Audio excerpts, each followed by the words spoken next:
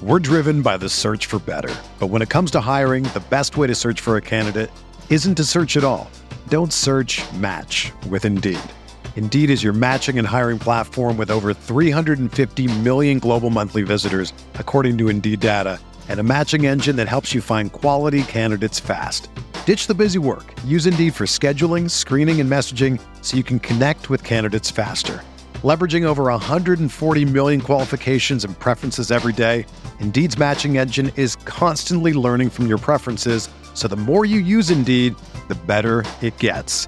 Join more than 3.5 million businesses worldwide that use Indeed to hire great talent fast. And listeners of this show will get a $75 sponsored job credit to get your jobs more visibility at Indeed.com/Blue Wire. Just go to Indeed.com/Blue Wire right now and support our show by saying that you heard about Indeed on this podcast. That's Indeed.com/Blue Wire. Terms and conditions apply. Need to hire? You need Indeed. This podcast episode is brought to you by Coors Light. These days, everything is go, go, go. It's nonstop hustle all the time. Work, friends, family, expect you to be on 24/7. Well, sometimes you just need to reach for a Coors Light because it's made to chill. Coors Light is cold lagered, cold filtered, and cold packaged. It's as crisp and refreshing as the Colorado Rockies. It is literally made to chill.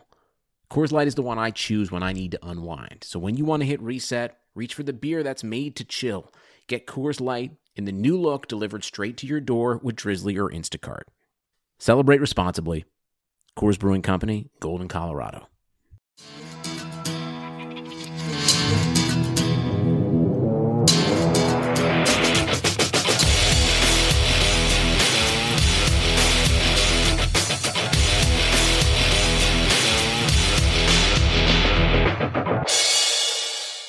Hey Chargers fans, this is the Guilty as Charged podcast where we discuss all things related to the Los Angeles Chargers. We are available on all podcast platforms including Apple, Spotify, and Google. If you like the show, please leave us a rating or review. We do really appreciate the positive feedback. Make sure and follow us on social media, including our Patreon account, where as little as $1 gains you access to cool things like jersey giveaways and film breakdowns. Thanks for tuning in and enjoy the show. Hey Chargers fans, welcome into another episode of the Guilty as Charged podcast. We are live tonight on Sunday evening. We're reacting to the Chargers loss to the Buccaneers. Unfortunately, we're not able to get the job done. So Tyler is not able to join us tonight, so it's just me and Alex. Alex, how are you doing, man? I'm doing so good that I'm sitting on top of the NFC East, baby. Let's get we're gonna go to the playoffs, baby. I don't know. It was a pretty good game, and the Eagles happened to finally win one after tying the Bengals and all that nonsense. So I was mostly just happy to see Wentz get off the schneid. He had a really good game today and was throwing to, of course, Travis Fulgham and just guys that the Eagles find on the street. For him, with Greg Ward being their only viable, wideout. So it's just, it's just crazy how he keeps doing it with those guys. And Justin Herbert reminded me a little bit of that today. Yeah, actually very similar circumstances for both of them. Obviously, Keenan Allen is a little bit better than Greg Ward, but very similar for the rest of the supporting cast. So it definitely was a weird thing, to think that the Eagles got their first win of the season today and they're atop the division. Just kind of speaks to the NFC East. And so, obviously we are going to get to the Chargers game. We'll have some major takeaways and we'll also have some, we had some listener submissions, which I'm excited to hear what, some of our, listeners had to say about the game today. But we'll start with the league, in general. This weekend was crazy, man. The Titans have a COVID breakout on their hands. It is just a mess. I do not expect them to play this week against the Buffalo Bills. They obviously had their game this week against the Pittsburgh Steelers pushed back to week 7. There was a false positive from the Saints team. There was obviously Cam Newton had a positive test as well. And Jordan Ta'amu for the Chiefs practice squad had another positive test. So, COVID was definitely a very relevant storyline this weekend for the NFL. Yeah. it started with the Titans, and everyone was like, oh, it'll be Monday or Tuesday night football. And then, as they got more and more positives, that became less and less likely. So, it kind of worked out for the NFL in this case because they can shift around the schedule, and so they figured out something with I think the Ravens bye, and shifting the game with the Steelers around. So it really ended up not being too bad. Obviously, the long term of this is you got to stop the breakout at some point. So hopefully. From the league's perspective and also the Titans' perspective, over the next 2 or 3 days, they don't have any new positives, and then hopefully they can get back in so we can get some of these games rolling, and we don't have to, postpone to the end of the season or, figure out some, other ways to postpone. We want to try to postpone as few games as possible, but, what are you going to do with COVID, really? Yeah, unfortunately, we all knew that this could happen. It's definitely different circumstances than Major League Baseball when the Marlins had their breakout, and the Cardinals as well, because in baseball you can just do double headers and play 7-inning games and things like that. You can't do a double header for football teams. Like, that's just not a reality. And so it's going to be very interesting to see how the NFL handles this. Them and the NFLPA are in Tennessee launching an investigation as to why maybe the protocols were not followed as the way that they should be and how this breakout started. But, they have 18 players and staff members that have tested positive in the last few days. So I cannot imagine that they are going to have their game against the Bills this weekend, because you have to get all these cases under wraps. You have to have 2 consecutive days of no positive cases before they can return to the facility. And it creates quite a challenge, because the Buffalo Bills would essentially have a week 5 bye, and then they play the Chiefs in week 6 on Thursday night. And the Chiefs are obviously playing tomorrow. They have a short week next week. Then they would have a short week again against the Bills, who are obviously a very talented team, and they're coming off a bye. So it definitely creates a challenge for the NFL. Yeah. And, obviously the Cam case is big, because that pushed the game to Monday night. So we'll have another Monday night doubleheader, which is actually kind of fun. Obviously, you don't like the circumstances, but, Patriots, Chiefs nationally, and then leading into the ESPN game. My stance is just, I wish they had more Monday night doubleheaders. I don't get why we just do week 1 and then we just don't do doubleheaders anymore. I'm sure that has something to do with local TV rights and stuff like that, but I'd like to see, a Monday Night Football doubleheader every now and then. So I think it's cool that you're going to see Mahomes and Rodgers back-to-back is a super fun doubleheader. It's super fun, man. If there were 2 things for TV in the NFL that I could change, the first one would be to get rid of regional broadcasting, because it's the freaking worst. Yeah. And then the second would be to get rid of Thursday Night Football and take that game and put it on Monday night every single week. It's just... it makes more sense, for the players to not have a Thursday game and have 2 on Monday. It's definitely going to be fun. I did see this tweet that was pretty funny that said that the Chiefs-Patriots game would be over just in time to see the Falcons' fourth quarter meltdown. Yeah, true. So it's going to be fun to watch. Obviously, we wish Cam were playing. That would have been a heck of a game to watch. It's going to be an exciting matchup. Bill Belichick, man, he's a defensive wizard, obviously. So seeing how he goes about trying to slow this Patriots offense, or this Chiefs offense down, is going to be really interesting. Yeah, I was curious to see if they go with Hoyer or Stidham, and it seems like they're going to go with Hoyer. Just maybe he's the veteran there, but there was all that talk about Stidham preseason, and that hasn't really panned into anything. So, a little disappointed by that, but yeah, I think Hoyer's probably their best choice for this game without Cam.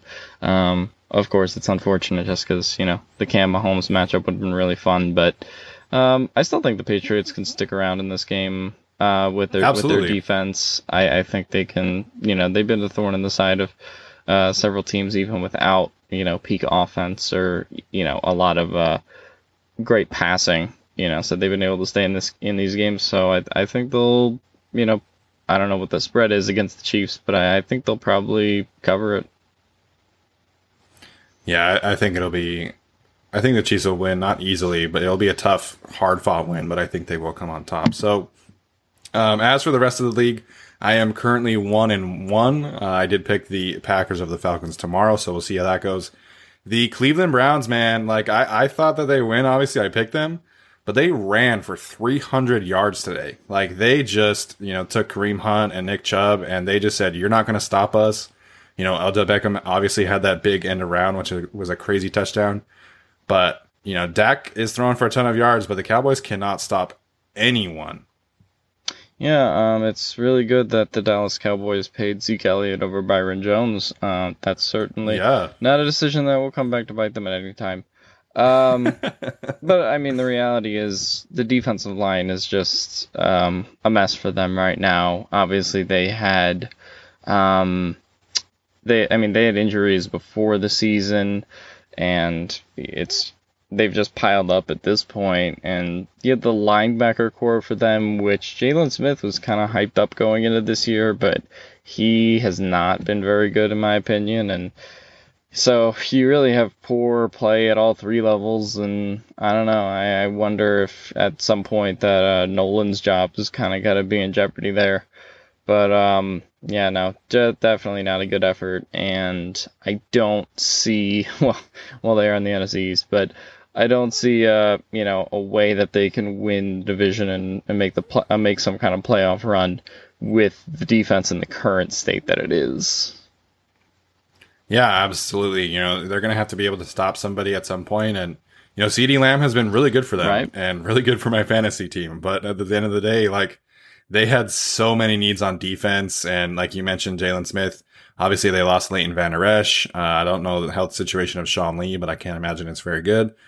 Gerald McCoy is out. So they've had some major injuries. My guy Francis Bernard was activated today, so super excited for him. But that defense is all kinds of bad.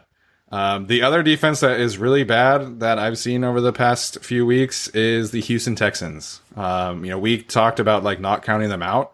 I am officially counting them out. They are done.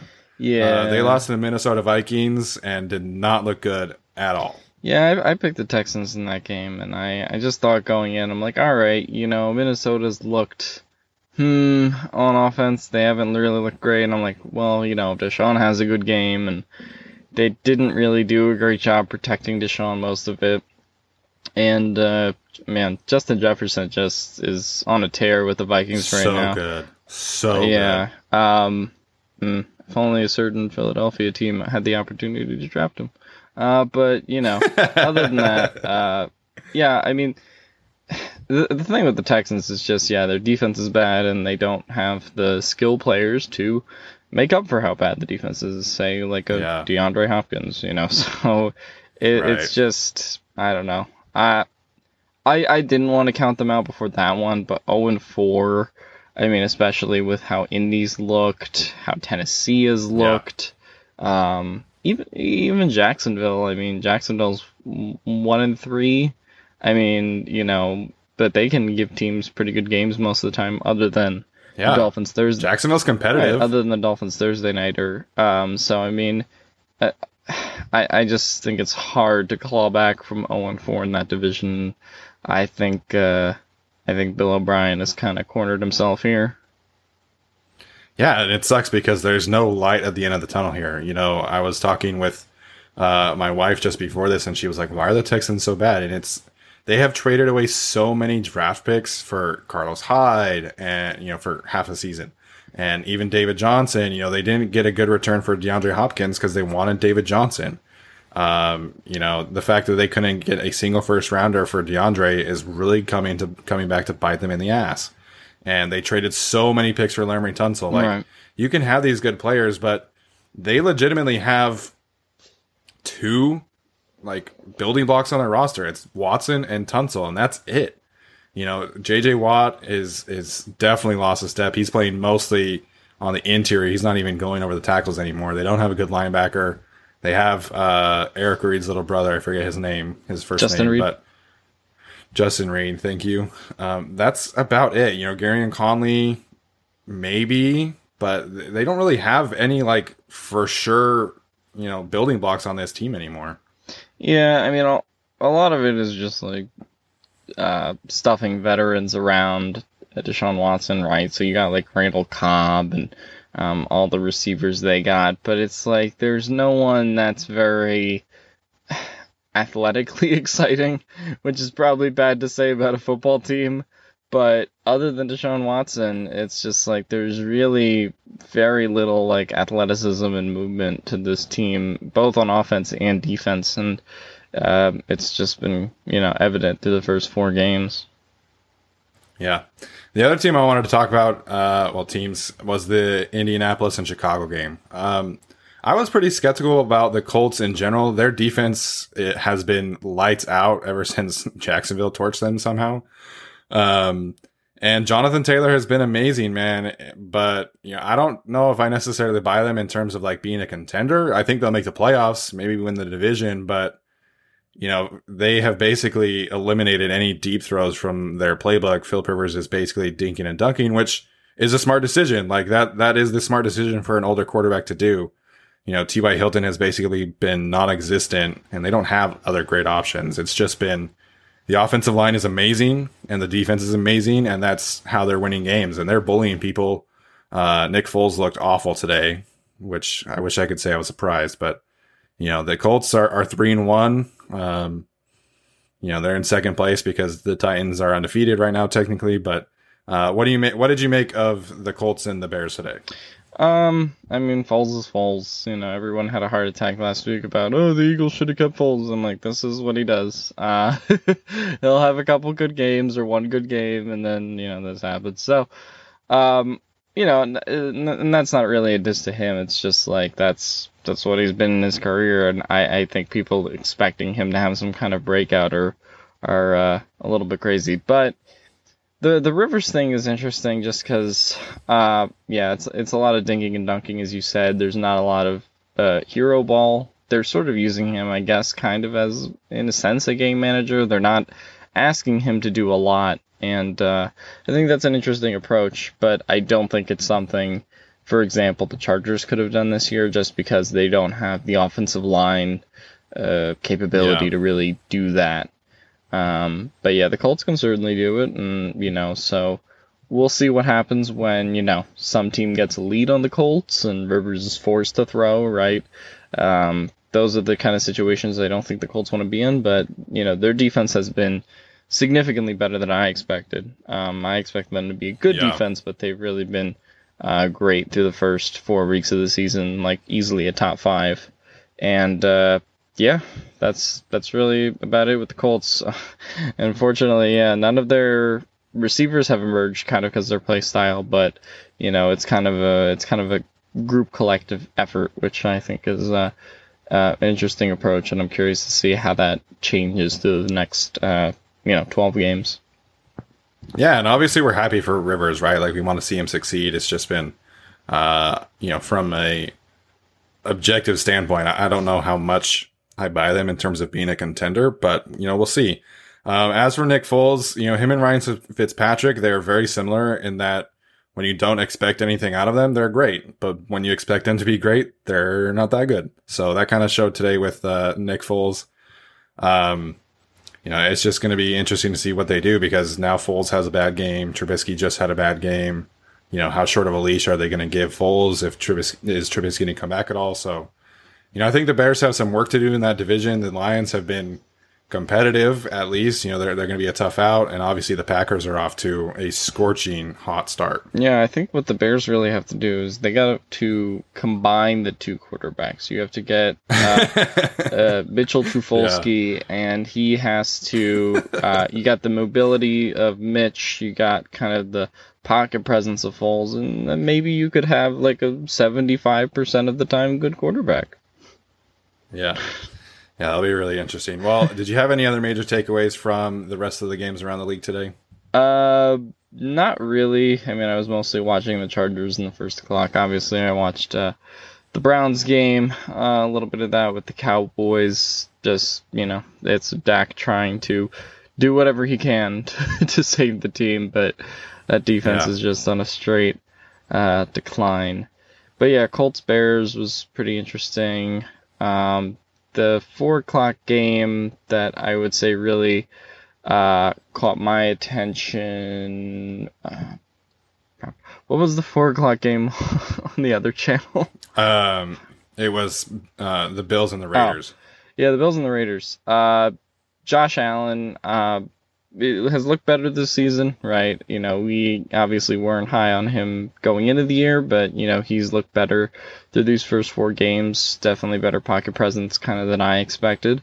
And the Raiders are, you know, still 2-2. They've had some good wins, some kind of worse losses, but, you know, today wasn't really just bad loss in my opinion. They just can't keep up with the Bills.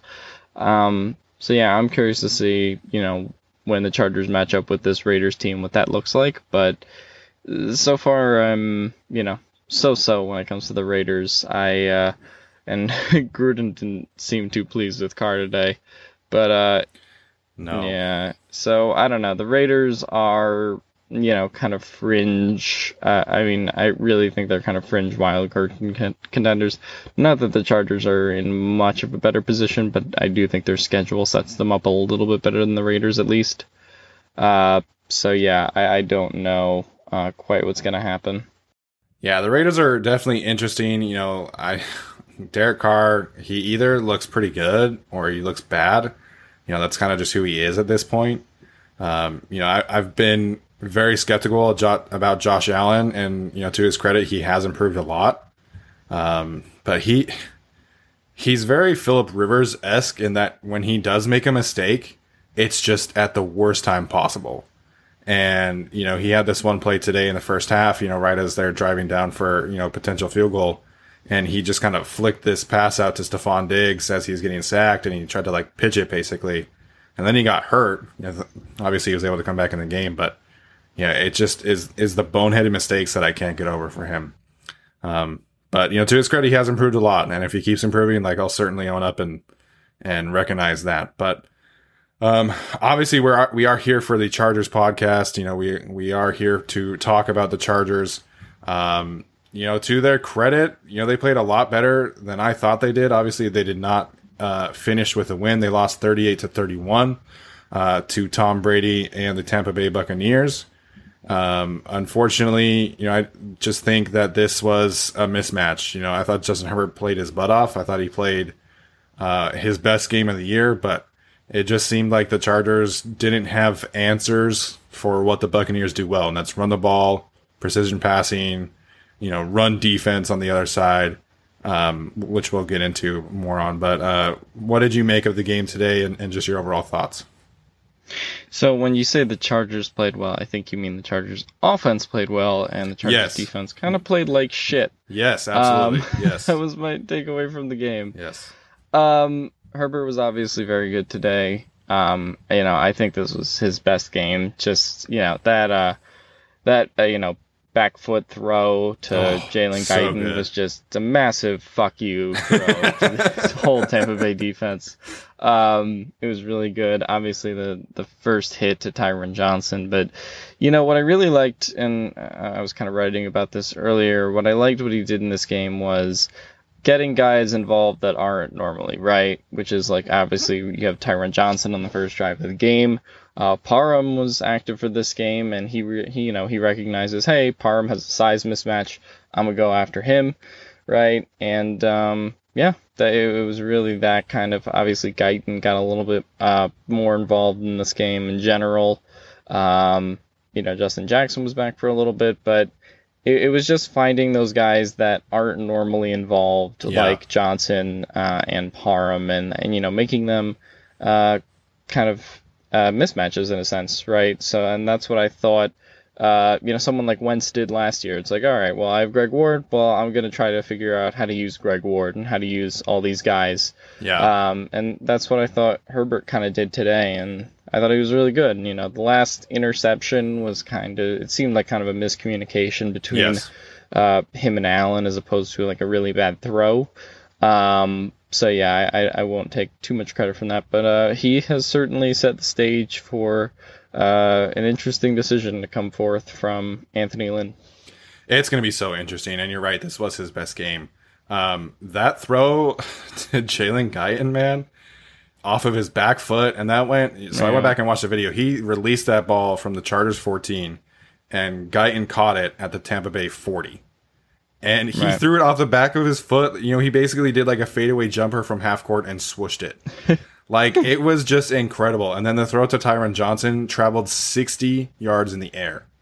So, Yeah. you know, I loved the way that Herbert played today. You know, I thought he was fantastic. And you know, Tom Brady is still Tom Brady. You know, he did not play very well in the first half. Obviously, he threw the pick six to Michael Davis.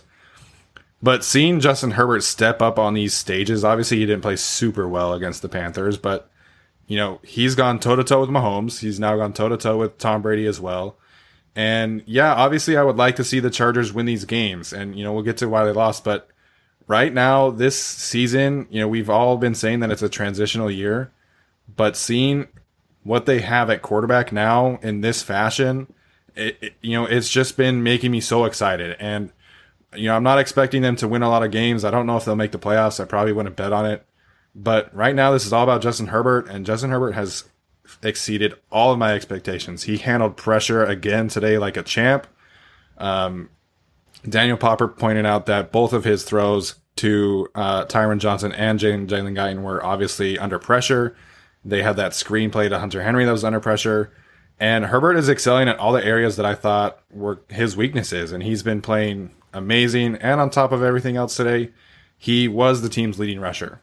Now, it was only for 14 yards, but Yeah. you know, the rushing output was not great, which, you know, we kind of expected with Vita Vea and Ndamukong Suh and stuff like that. But, you know, Justin Herbert is off to a great start in his Chargers career. I don't know how you can possibly rationalize going to Tyrod Taylor at this point. You know, especially, like, I love the guy. I want to see him succeed, but I personally just, if Tyrod is in today, they probably get blown out. Like, that's just the reality, because they had to win this game off of they had to be competitive in this game off of Justin Herbert's arm. And I just don't know if Tyrod Taylor can be that kind of quarterback to be competitive in games with his arm. Yeah, so Vita Vea and Ndamukong Suh definitely caused problems for the run game, but I would say the main problem with the run game is that Austin Eckler hyperextended his knee. Yeah, obviously. And that was kind of a disaster. And at that point, it just became clear they didn't trust Justin Jackson enough in this game because this was his first game back, and Joshua Kelly, it was mostly a mess today. You know, from the fumble at the end of the half to just not really running that efficiently. He caught a couple balls that, you know, ended up being all right, but yeah, I wasn't particularly impressed by him today. And yeah, the run game was just bad, which kind of made what Herbert did to an extent more impressive for me. The fact that, you know, because he had a pretty good run game in Carolina versus Carolina and against the Chiefs. And, you know, today he kind of, you know, not got it done because they didn't get the win, but he kept it competitive without a run game, which I think is super impressive for rookie quarterbacks, since most of them rely pretty heavily on some kind of run game or the offensive line being very good. So, you know, he was able to do pressure in his face, and, you know, just wish a speedy recovery to Austin Eckler, and, you know, we need him back as soon as possible. I think maybe Justin Jackson can carry the load a little bit for now, but, you know, it's just a crushing loss to lose Austin Eckler like that.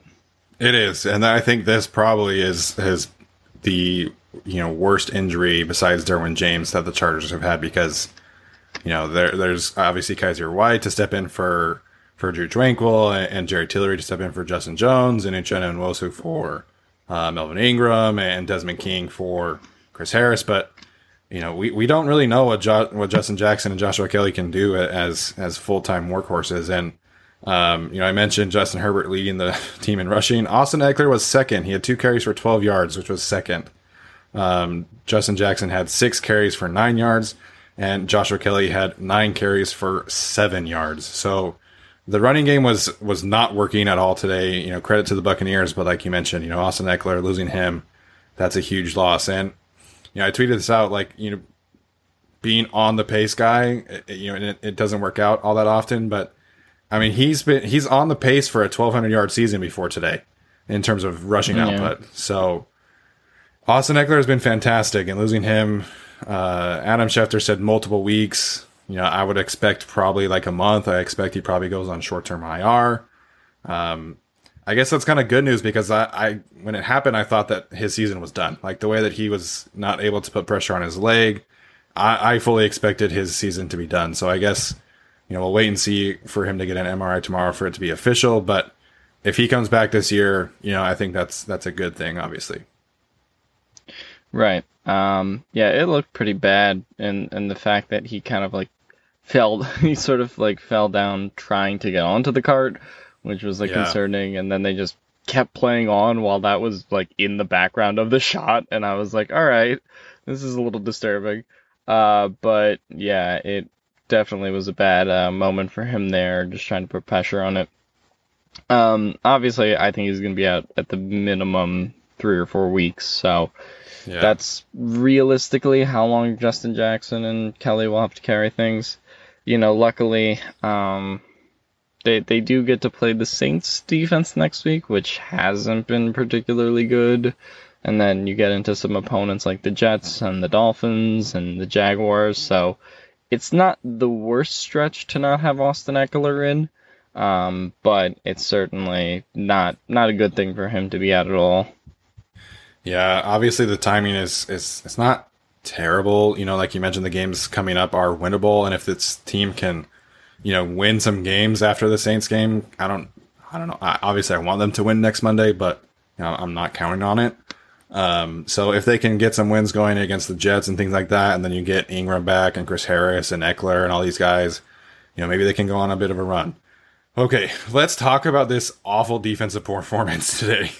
Michael Davis, he has improved, but, he had a pick 6 as well, obviously, but he was picked on a lot by Tom Brady. I thought Mike Evans on one leg had an amazing game. He had 7 catches for 122 yards and a touchdown.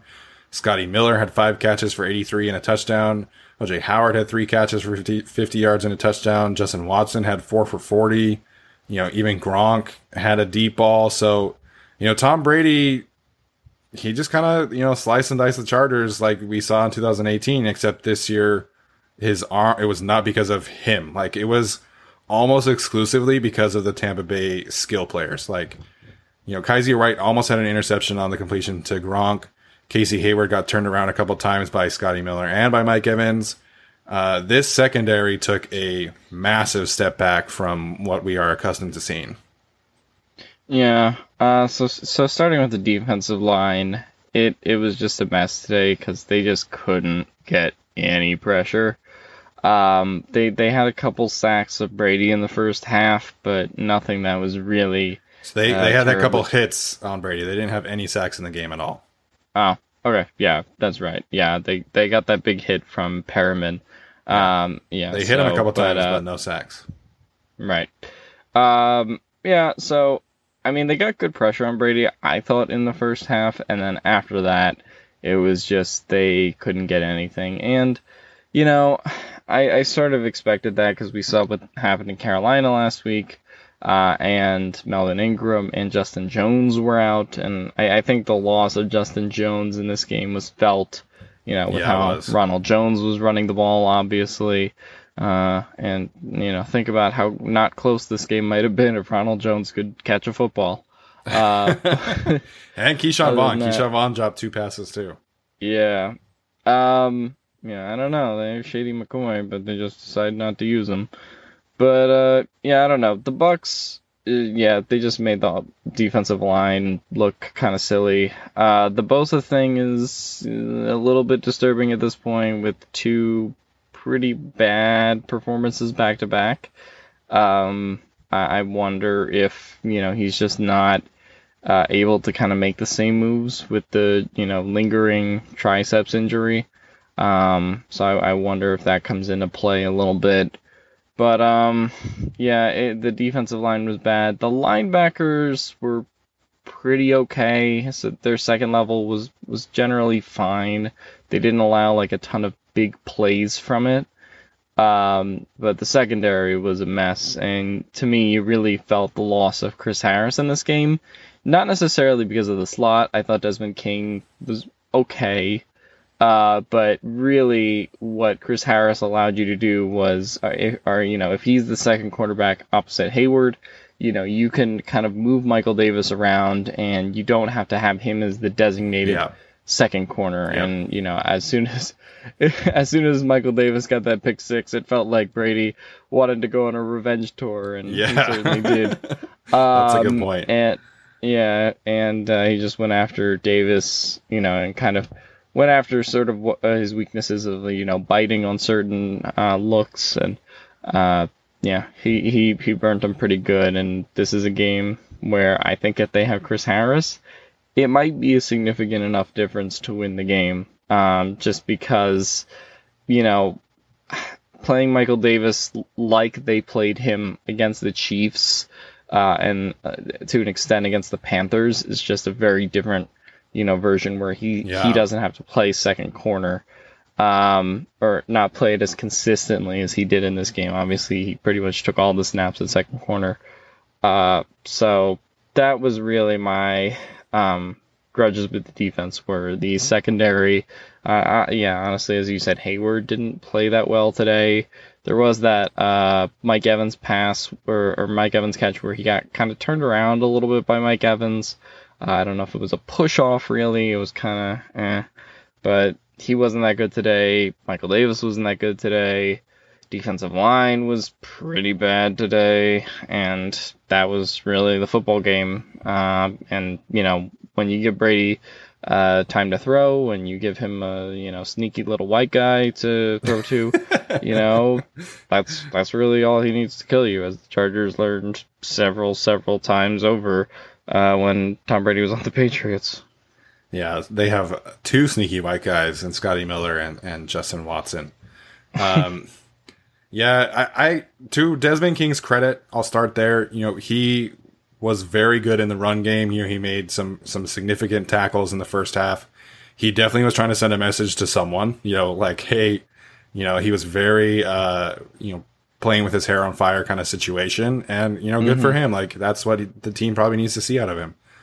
But, I was having this discussion with someone on Twitter with the Chris Harris thing, because I agree with you. I think, especially with with how hobbled Mike Evans was, you can stick Chris Harris on him, and you have some of those big plays, mitigated. And, Casey Hayward was bad, but if you have Chris Harris, Casey Hayward together, then you're probably pretty set. So I agree with you. To me, this game ultimately was about the defensive and offensive lines. To the credit of the Chargers offensive line, they only gave up 2 sacks. And one of them was a play where Herbert rolled out and took it himself. It wasn't a fault of the offensive line. But, they just couldn't get any push up front. And then, Ronald Jones had 111 yards rushing and a touchdown. Or no, he didn't have a touchdown. I'm sorry. He had 111 yards and was basically just getting anything he wanted. And, you mentioned Justin Jones. Jerry Tillery, to his credit, had started the season off very well. But he's very much a specialist right now at this point in his career. Like, he is a pass rushing specialist. That's how he needs to be used. And Justin Jones is clearly better than him in run situations. I thought Linval Joseph played okay. He made some good run stuffing plays. But, if the Chargers are not getting production out of Uchenna Nwosu and Joey Bosa, their pass rush is in trouble. And everybody was calling for more blitzes. I counted at least 9 blitzes from Gus Bradley. A couple of them affected Tom Brady's passes, but you're not gonna. The formula for beating Tom Brady is very similar. Like, you have to make him feel you. You have to hit home. And they got 1 interception, but they got 0 sacks. You're not beating Tom Brady ever if you get 0 sacks. Like, that's just not gonna happen. Yeah, no, totally agree. So, the other thing I wanted to talk about is Anthony Lynn's decision to punt. I can understand the logic. There was, I think, 7 minutes and change left at the time when he punted in the fourth quarter. And the Chargers offensive line was not getting push at all, like I said. But at some point he needs to send a message to his team, like, listen, I believe in my offense enough to get these situations done. This is now the second time in a clutch situation that he has decided to punt And it didn't bite them in the ass as much as it did against the Chiefs today. The defense fortunately had a couple of drops by Keyshawn Vaughn to hold the Buccaneers to a field goal. But these decisions to punt, I'm running out of things to defend him on in those kind of situations. Like, at some point, we need to see him learn from these mistakes and go and be aggressive in these situations. Yeah, when it came to the Chiefs one in overtime, I understood that because, it was Herbert's first game, and I don't know if you want to put him under that kind of pressure in that game. And, the defense was playing really well in that game, yes. So it's like, all right, yes. let's let the defense try to win this one or try to stop the Chiefs, and that I totally understood. Absolutely. The 4th and 1 here wasn't. I felt that they should have gone for it. I get why they felt conservative about it, because obviously, as we said, they were having trouble running the ball all day because of the Austin Eckler injury primarily, and Kelly was pretty bad. Jackson wasn't really a factor, and that's really what it came down to. That's what I think their decision really was. I wonder if Austin Eckler, if he was healthy, I wonder if they would have gone for it. But I think because he wasn't healthy, that really made their decision quite a bit harder. But yeah, I would have even liked to have seen something like a Carson Wentz style, like QB sneak, something like that. Yeah. You get up to the line really quick and just go. But, I don't know. I felt like I get why they punted. There was still a lot of time left, but a Brady offense can just burn up time so fast, and that's really what happened on that drive. And then, Herbert felt the need to take, pretty, deep shots on the last drive, and that didn't work out. So I would have gone for it on the 4th down. I understand why Anthony Lynn didn't, but yeah, it's not gonna win him over the fan base, I think. Yeah, they did go for it on the 4th down earlier in the game. So I guess to me, I would just like to see some consistency. Like, if you have 4th and 1s and you have the mentality of like, we're going to be aggressive in certain situations, then I feel like you should be aggressive in most of the situations. Like you mentioned, the Chiefs game, I totally understand, because the Chargers defense had been playing really well that game. Today, they were not playing well at all. So today, I'm much more critical of this decision today. Shane Steichen, I thought, had a great game. I thought he's learned from his mistakes every single week, right? And today, he finally realized that, we need to open this up more. We need to be aggressive deep, and that's obviously what kept the Chargers in the game. And, everybody kind of laughed at Anthony Lynn saying that they had a plan for the Buccaneers pass rush, but they did, for the most part. They did a really good job having quick throws. They did a hard counts on a bunch of plays. They did max protect very often, especially on the deep shot to Tyron Johnson. And, for the most part, I thought the offensive line in passing situations did a really good job today. Yeah, the offensive line was pretty solid. I can't believe I'm saying this, but Sam Tevi is the best offensive lineman on the team. I don't know if I would agree with that, but he definitely is improved a ton. Yeah, he's been the best offensive lineman this year. I don't know if that's a stretch. He's consistently kind of allowed the fewest pressures, and today he had to deal a lot with Shaq Barrett and some of those guys. I thought he handled it really well today, and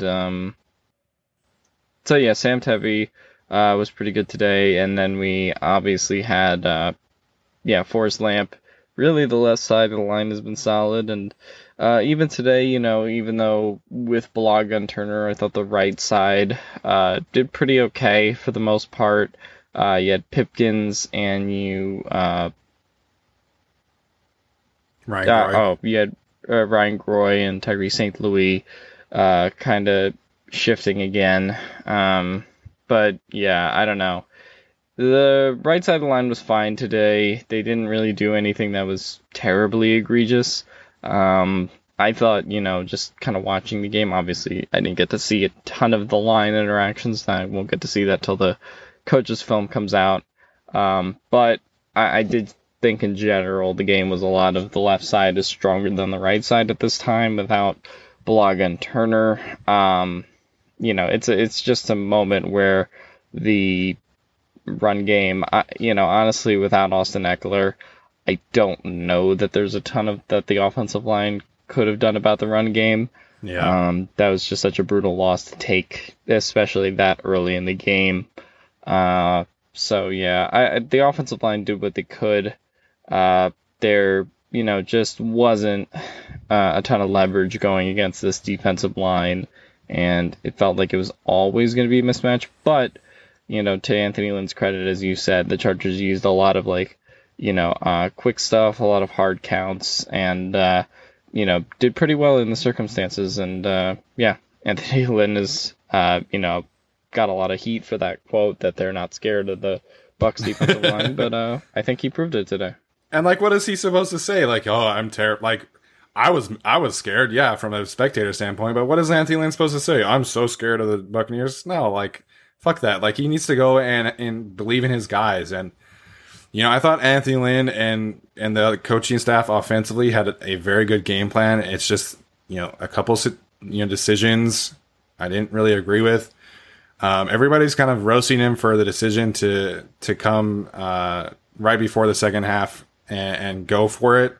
Everybody's saying that they should have taken a knee, and obviously that would have not allowed Joshua Kelly and Justin Herbert to botch that handoff and fumble. But then again, if he took a knee, then everybody would be criticizing him for not being aggressive, and so there's definitely a gray area there. It's just unfortunate, right, that had to happen that way, and then the Buccaneers were able to get a touchdown. But 9 times out of 10, that play, it doesn't result in a fumble. It's just bad luck, unfortunately. Yeah, it was just a bad handoff, and then, it was kind of bad from the offensive line standpoint, the Kelly standpoint, and the Herbert handoff standpoint. So it was just kind of a lot of miscommunication and error kind of combined into one big mistake. But yeah, as you said, 99% of the time, that play at the end of the half doesn't result in a fumble. So, people can say, oh, they should need on it, but, it's kind of just the fault of the execution. It's not the fault of the play. Yeah, and I thought it was fine. And like I mentioned, I thought Shane Steichen was really good today. I thought that he has been improving each week. So I'm really excited to go back and watch this film. Obviously, when the coach's film comes out, we'll get some main takeaways there. Let's shift now to these listener reactions. So we have 3 of them that I'm going to play. Again, these were kind of just randomly selected. We got about 7 responses from some of you, so we'll play a few of them now. Let me find them. I'm obviously just gonna play them off of my phone because I think that's the easiest way to do it right now. Okay, so the first one that we're going to play is from Zach Whitaker. Shout out to Zach. He's been one of our most loyal listeners so far since we started. So here is his response to the game. Well, fellas, I've gave myself time to calm down, gather my thoughts after the game. I don't want to give a knee-jerk reaction to anything. These moral victories ain't cutting it. First 2 losses against the Chiefs and the Panthers, you could see the future with Herbert, and you can see it more than ever today. But, it's not his fault. That interception was not pretty, but rookie mistake. It's going to happen. But I don't want heads to roll by any means, but what's the difference? We can't – these one-score games the last 2 years. In 2018, we won them all damn near. This year it just seems like – this year and last year it seems like we can't. I don't know if that's a mentality from coaching. It starts with the players, really, because you got to will yourself to win, and I just don't know – I don't know what the deal is there. I just can't understand how we can do that game after game after game. It's got to be wearing on these players, and I'm worried they're going to not start Herbert, and it's going to cause some problems in the locker room. I don't think Tyrod should lose his job the way he did, or the way he could potentially, but I don't also think you can sit Herbert and, say you're trying to win football games because the offense clearly runs better with Herbert. And that secondary, without Chris Harris, it's a lot. It's not that great. I mean, Casey just got work today, which is not very common.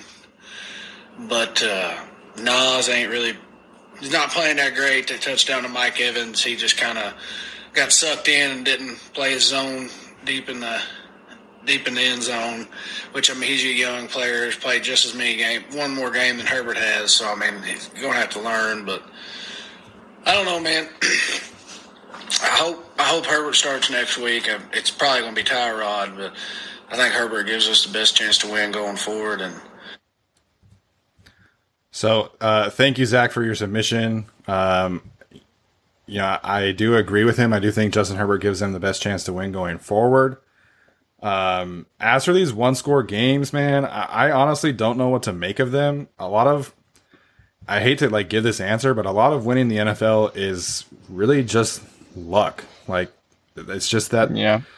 It's as simple sometimes as guys need to step up and make plays. And, I hate to kind of blame the players in these situations, but, he mentioned this here, Adderley. If Adderley makes that play against Mike Evans, doesn't give up a touchdown, if Casey Hayward steps up today, maybe this is a different game. So, I don't know. What do you make of all these one-score losses from the last 2 years? It's the Chargers. They play close games, and most of the time they don't come out on top. 2017 and 2018 felt like, kind of different years in that, they were able to kind of just seal the deal in one-score games. I also thought they had a better team, obviously, in 2018 when you consider everything together, and obviously then they had a kind of veteran quarterback, and it wasn't such a transitional year. With 2019, I mean, a lot of that was the turnovers. A lot of that was just the egregious offensive line play compared to this year. Obviously the defense, much like this year, was also missing some key pieces last year. Unfortunately, Derwin, just like this year. So, I think this year honestly, I don't think it's that they're bad. I just think it's that they're shorthanded. Compared to any other year, this is definitely the worst year for Chargers injuries to this point. I mean, you can make an argument for, obviously Adrian Phillips and Derwin James went down last year, but this is now, Derwin James, Austin Eckler, you have the Chris Harris, Melvin Ingram, Justin Jones, the list goes on, and then obviously Mike Williams on offense, Brian Bulaga, Trey Turner. You can keep going really down the list, but it's I think that when you don't have depth in one-score games and you don't have guys that you can kind of effectively go to, and you're just not as deep in certain positions, that really hurts you in the ability to keep up in one-score games and make it really competitive. So and as you said, or as he said, Herbert's going to make that interception mistake, right? That's not something that's going to be uncommon. So I think it's a combination of the fact that the roster is kind of devastated injury-wise right now, and there is a bit of a transition at quarterback, and there's a lot of a learning process behind that. Yeah, absolutely. It's frustrating, and I totally get the frustrations. Like I said, I want to see them win, and I do think they should have beaten the Panthers. I'm not mad at the loss today as much as I was at the loss last week, because I thought that they should have won. I'm all about managing expectations right now this year, and I fully did not expect the Chargers to even be super competitive in this game. I thought it was a big mismatch on paper. So I get the frustration, and I'm sick of the moral victories too. But right now, it's all about Justin Herbert's development, and unfortunately, that might lead to some more losses. So we'll get to our next listener submission from Matthew Henriksen. Many of you know him on Twitter as Get Some Sports. He's obviously been one of the bigger supporters from our podcast as well. Let's listen to what he has to say. All right, guilty as charged. I'm going to make this short and sweet. This is Get Some Sports Twitter and Instagram. A lot of positives. I'm not going to dwell too much on the loss. Overall, I feel like we have very loose play calling on the offensive side and the defensive side after the second half starts off. Kaiser White definitely looks like he is just totally being outplayed. His alignments are way off, and I don't even think he's ready for this position. He had a lot of good things last season, but now looking at him being in this role that he has to be in, they're going to burn him every time. He has to stay inside. He cannot drop back for pass protection. It's just not ever going to happen. He's getting fried. I can't handle it. I'm stressed out. All right. More positives. Offensive line looked pretty good overall. I think they did a great job. Tillery is just on a tear. Denzel Perryman just looks super fast. I cannot wait. The future has definitely got a lot of positives for this team. And on to my last call. Herbert. Oh, my God. Even under pressure, that kid can drop a dime over 20 yards. And that is just such a hard thing to see a new quarterback have. So many veteran quarterbacks can't even throw over 20 yards that perfect, especially with that much kind of pressure on him. I love your show. Love everything you guys do. Have a good Sunday. I'm going to go drink the pain away. Yes, I know quite a few Chargers fans who messaged me saying that they were going to go and drink the pain away. As for the Kaiser White point, he did not play super well today. Granted, he played really good against the Panthers, and I tweeted this out. He's come inches away from several turnovers this year. So I'm not going to say I take issue with that point. I think Kaiser White has obviously had some, learning curve issues from this year, but, I'm excited about Kaiser, and I think he's going to be a good player. The Justin Herbert thing, that's the positive, spin right now. And I'm glad that he pointed out, at the end of the day, everyone's going to remember, what Justin Herbert becomes. And, he's certainly off to a hot start right now. Right. When it comes to the Kaiser thing, I think is like they don't really have a choice but to drop him back into coverage. Yeah. Right. I mean, what are we going to drop Denzel Perryman back into coverage? Right. And Kenneth Murray, he drops back into coverage sometimes, but I mean, it's very clear that he's still learning. So Kaiser White is the most veteran, drop back linebacker that they really have. So, it doesn't look pretty because it isn't, but I don't know if there's a linebacker that gets it done better. Even if we had Drew Tranquill, I don't know if that would make a ton of difference in Kaiser White's play. I don't think Drew Tranquill would be significantly better at, dropping back into coverage as a linebacker. None of them are Levante David or something. Right. I definitely see the point with Kaiser, right? I don't think he looked as good as he could have in this game, but I don't think there's really any flexibility or room where they can wiggle and find a better option here. Yeah, and to his credit, Kaiser was in good position on most of the plays. There was the play that OJ Howard beat him pretty bad for the touchdown.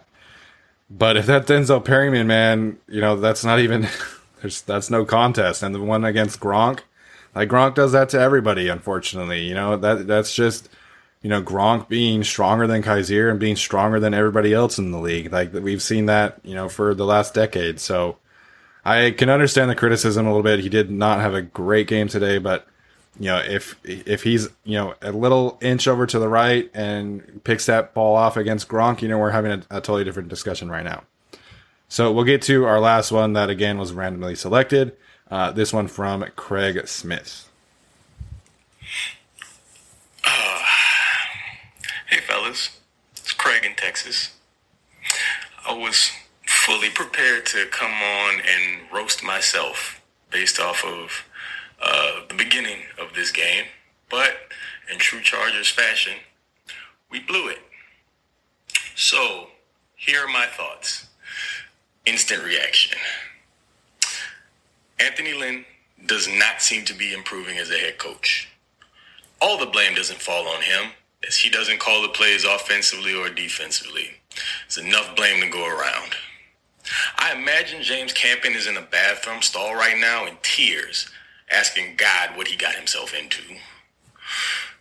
I'm starting to wonder whether or not Shane Steichen is Ken Wisenhunt's illegitimate son. Gus Bradley has been living off of the talent of the Legion of Boom for years and may be the laziest defensive coordinator in all of football. His scheme is totally dependent on having elite talent. I could go on, but I know he said keep it to 90 seconds. All hail Justin Herbert. He's the future. But even his play can't cover up for the stench of failure on this franchise right now. And the honeymoon's over.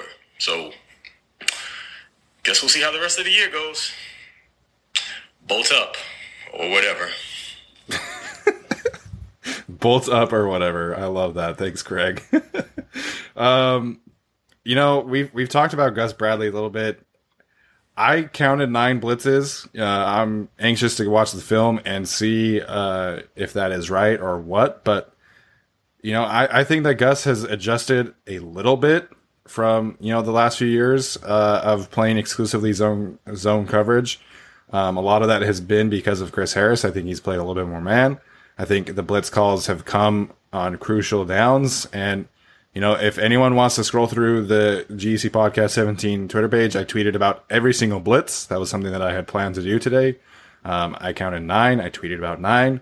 So I understand that it's frustrating. I don't want to bring back the injuries thing.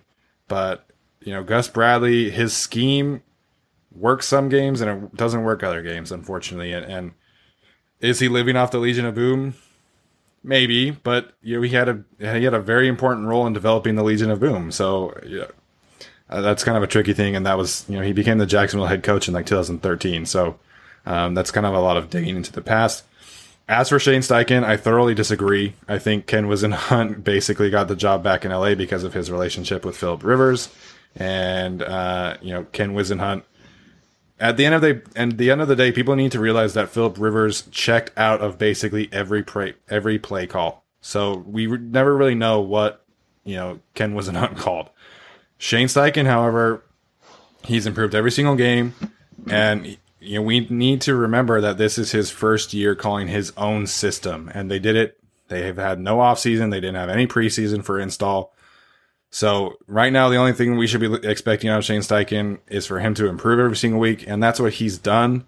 Obviously, it's not perfect. There are certain situations where he's a little too passive, but he's learning from his mistakes, and he's improving every single game. And, right now, I'm okay with Shane Steichen. Yeah, I don't know exactly how you turn the Chargers having their highest scoring output into an argument against Steichen at this point, but... Yeah, I get the frustrations with Steichen at some points, right? The Carolina game was not his finest moment, and nor was the Bengals, but, it's still earlier in the season. He's still developing as an OC himself, and I think you have to look at the Chiefs and Buccaneers games and go, this guy knows what he's doing. And that's just what I've seen from him so far.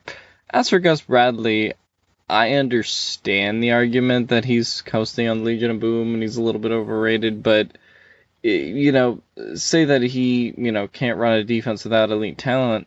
Okay, but... That's everyone. Right, yeah, that is kind of everyone, and also this defense, is not just not having elite talent, it's not having, some of the guys that are pretty pivotal. Like, we mentioned Justin Jones. I don't think Justin Jones is this elite guy, but what Justin Jones brings is, a viable run stuffer, right? I don't know if people think about Melvin Ingram at this point as an elite defensive end, but he clearly brings a lot of, rushing ability off the edge and brings a bit of a spark to the team, right? So, it's things like that. Obviously, Chris Harris, we mentioned on the defense. It's things like that where it's just I don't think Gus is just playing with, not elite talent. I think he's playing with, pretty subpar talent in some facets, right? We just had to sign Jaleel Adai out the practice squad. He was inactive for this game, but, a couple things happened and he could be active one week, right? So that's kind of the state that the defense is in right now. And also remember, right, we had Drew Tranquil and a number of other injuries on the defense. So I get the criticism of Gus. I don't love everything he does. But there are some things I can criticize him for today, but it was a lot on, I think, the personnel in this situation as opposed to the scheme. When it comes to Anthony Lynn, my expectation was always that this was going to be a transitional year, so I get why Chargers fans are mad whenever they lose a game, right? And I totally think that the last 2 games in particular falls on Lynn when it comes to just execution. But, Lynn's doing what he could, and he's in a bit of a precarious position because, he had Tyrod Taylor as his quarterback, and then, Tyrod Taylor's not your quarterback anymore, right? So that's a pretty big, adjustment in terms of how you're communicating with the team and how you're communicating really with both the offense and the defense to some extent. That's a massive change. So plus, there was no preseason and no time to get used to things. So to me, I don't really have a lot of, a big judgment to make on Lynn yet. Yeah, and, at the end of the day, people need to understand this. Anthony Lynn is not going anywhere. Unless the Chargers go 3-13, Anthony Lynn's job is safe. Because this season is all about Justin Herbert. And whether or not we, as fans, like it or not, Justin Herbert has exceeded all expectations. And some of that will be, credit to Anthony Lynn. And so as long as Justin Herbert keeps progressing, Anthony Lynn's going to keep his job. That's what this team is going to judge him on. And if, they go 3-13, maybe they move on. But, if they're 6-10 and Justin Herbert continues to play well, then Anthony Lynn's going to stick around. And that's just the reality of the situation right now. Yeah, I want to remind people that Anthony Lynn was the one who took Justin Herbert when about 80% of us didn't believe in him. Yes. Yes. So that's kind of important, and that includes myself. Yeah, and, it's so funny to me. Everybody is so critical of what he says about Justin Herbert, and it's him stating facts he played well, but we lost. Well, how dare he? All he is saying is facts. He's literally stating a fact. And then after you heard that one, 10-second clip, he went on to say that Justin played really well. He handled the pressure. He did. And then, from Monday, everybody was mad at him saying that he did some grown-up things against the Panthers. It's that's a good thing. All of you, please stop reading so much into Anthony Lynn's comments about Justin Herbert. He likes him. He believes in him. The play on the field is showing us that they believe in him. If they didn't believe in him, they wouldn't call these deep shot plays. If they didn't believe in him, like you said, they wouldn't have drafted him. So please, take a deep breath and stop trying to decipher everything Anthony Lynn says at the podium. If you try and decipher what coaches say from the podium, you will go insane because every coach in the NFL lies from the podium. Anthony Lynn is not the only one who has stuff from the podium that fans don't like. The only one who doesn't say things that fans don't like from the podium is Bill Belichick. And that's because he doesn't say anything at all, ever. Yeah. So please stop trying to decipher everything that Anthony Lynn says from the podium. It will drive you crazy. As for Gus Bradley, yes, he relies on elite talent. So does everyone. The reality of the Chargers defense right now is that they have one elite player who is not healthy at all, which is clear from his play. And they have some, soon to be bright spots in Kenneth Murray, Uchenna Nwosu, and Jerry Tillery. And then they have a couple solid vets in Linval Joseph and Casey Hayward. And that's the reality of the situation for Casey Hayward right now. He is not the same player that we saw last year. He has 2 really bad games and 2 good games. He is not an elite corner right now. And so, yes, Gus Bradley relies on elite talent. That's what everyone does. That's what everyone relies upon. Otherwise, you're just the Falcons and Cowboys who give up a ton of yards on offense or on defense, excuse me. No, I totally agree. Yeah, just the Lynn Herbert stuff, it's like, I don't know why people try to read into what coaches say. Like, there's a reason coach speak became a term and all of that. Yeah, no, I mean, that's why most of the time I don't really watch Lynn's press conferences, and I just see whatever Steven posts on Twitter.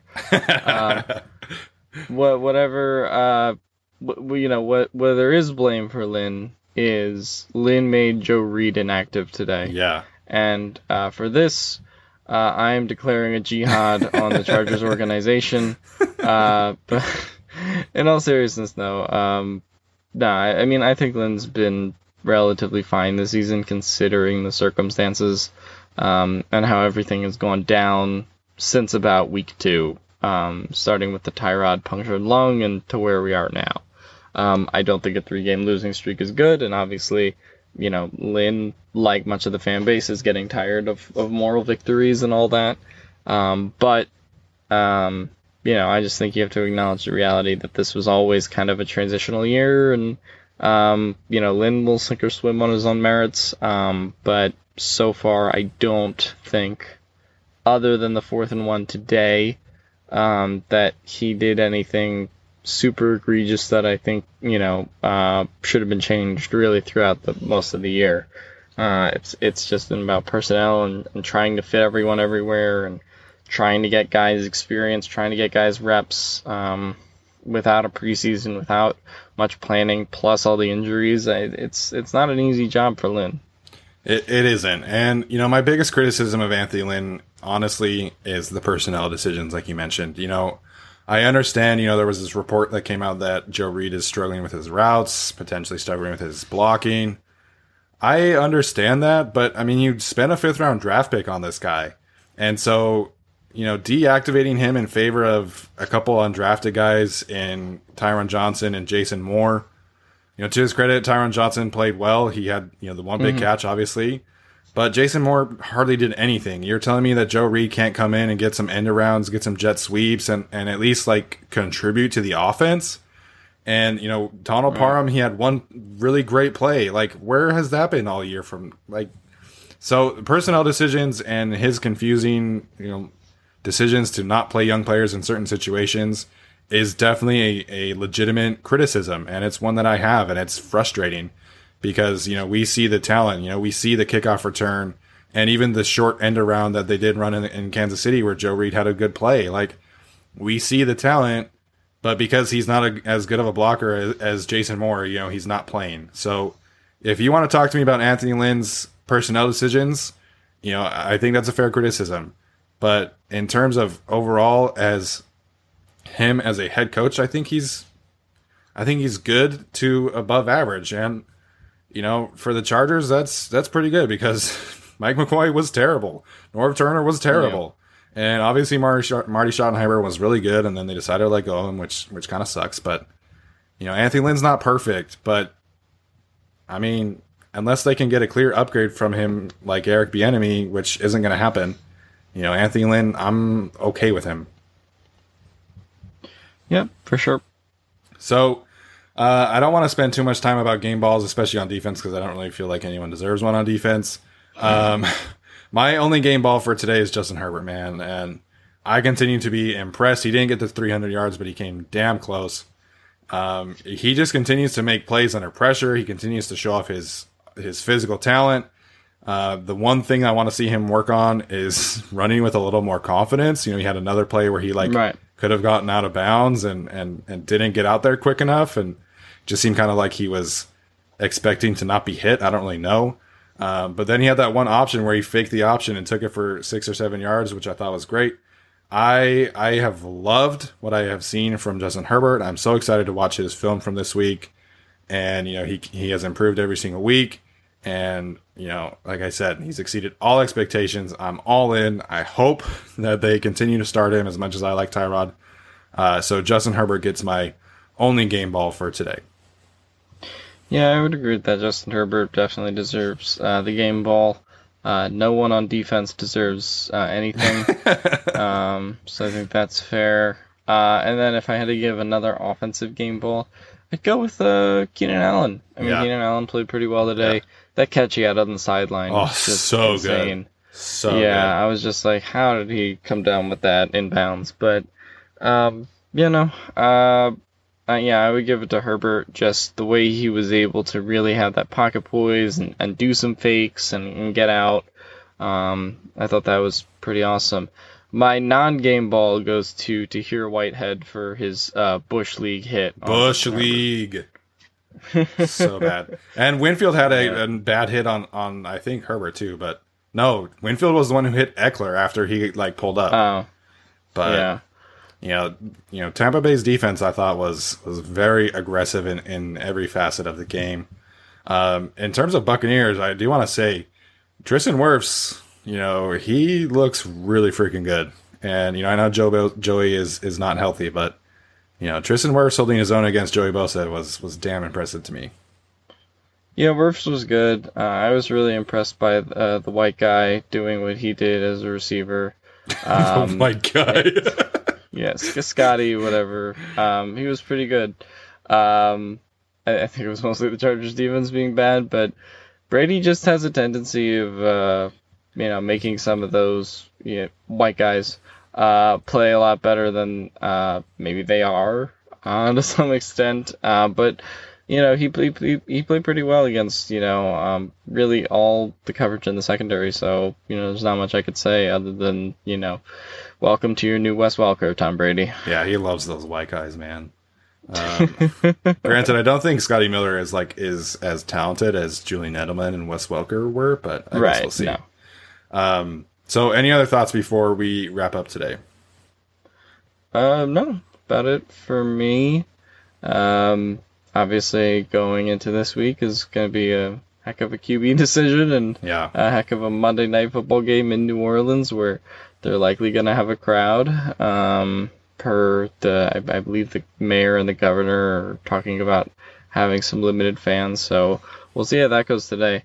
I will say, though, because the Chargers' first 3 games were pretty much with no crowds, so I will say that was a little bit of an interesting, different experience now that they kind of had that small crowd in Tampa Bay, but it was notable. You could hear fans cheering, and it wasn't quite the same as empty crowd noise, right? You could hear a little bit in the stadium, so I think that was interesting, and I'm curious to see how the Chargers do with going forward, and maybe there will be some fans allowed at SoFi at some time.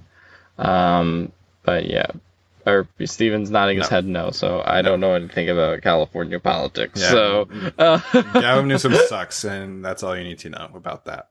Okay. So I don't think there will be fans at SoFi. I don't think there will be fans at Levi Stadium either.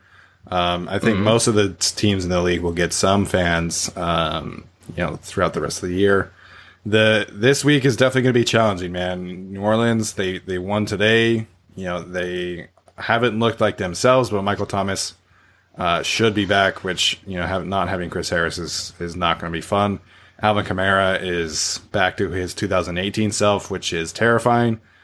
So it's going to be fun. It's going to be fun to watch Justin Herbert in this situation. Hopefully, if Tyrod plays, I can't imagine that this game is very competitive. As much as I like Tyrod as a person, I think the Chargers probably get down early and will need to throw to get back. And I just don't know if Tyrod can do that.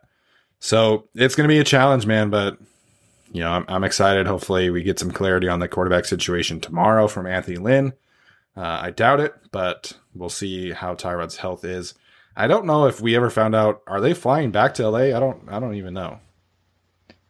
My understanding was that they requested the schedule to be so they don't have to fly back to LA. I don't know if they will or not. Maybe they do to check on Tyrod and see how he's doing. My understanding was that they weren't, because I had heard somewhere that they had requested that back to back in the schedule, and were planning on staying in Florida and then going to the Saints game. That's what I had heard. I don't know though. My guess is just that it would be similar to what the 49ers did to some extent with the Giants and Jets, and they were practicing, I think, somewhere in Virginia or around that area. I would assume the Chargers are doing a similar thing, but I don't totally know. Yeah, so that'll be. If anyone knows that, please tweet us. So Alex and I and Tyler will be releasing our quarterly grades through our Patreon page. If you are a Patreon supporter at the $5 tier or higher, at least that was our plan. Maybe we'll change that to get it out to more people. But if you want to see our quarterly grades for each individual player, stay tuned for that on the Patreon page. As always, make sure and follow us on Twitter and Instagram. Someone messaged me about if we use Facebook or not. We are on Facebook, but we don't use it a whole lot. So make sure you follow us on Twitter and Instagram, and leave us a rating and review if you like the show. So yeah, that'll do it for today's show, you guys. Thanks for tuning in. Hopefully the wins will start coming in rather soon for this team. But either way, we are excited for this future.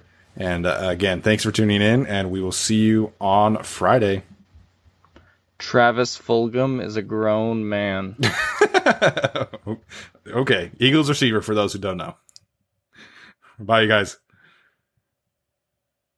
This is the story of the one. As head of maintenance at a concert hall, he knows the show must always go on. That's why he works behind the scenes, ensuring every light is working, the HVAC is humming, and his facility shines. With Grainger's supplies and solutions for every challenge he faces, plus 24/7 customer support, his venue never misses a beat. Call quickgrainger.com or just stop by. Grainger, for the ones who get it done.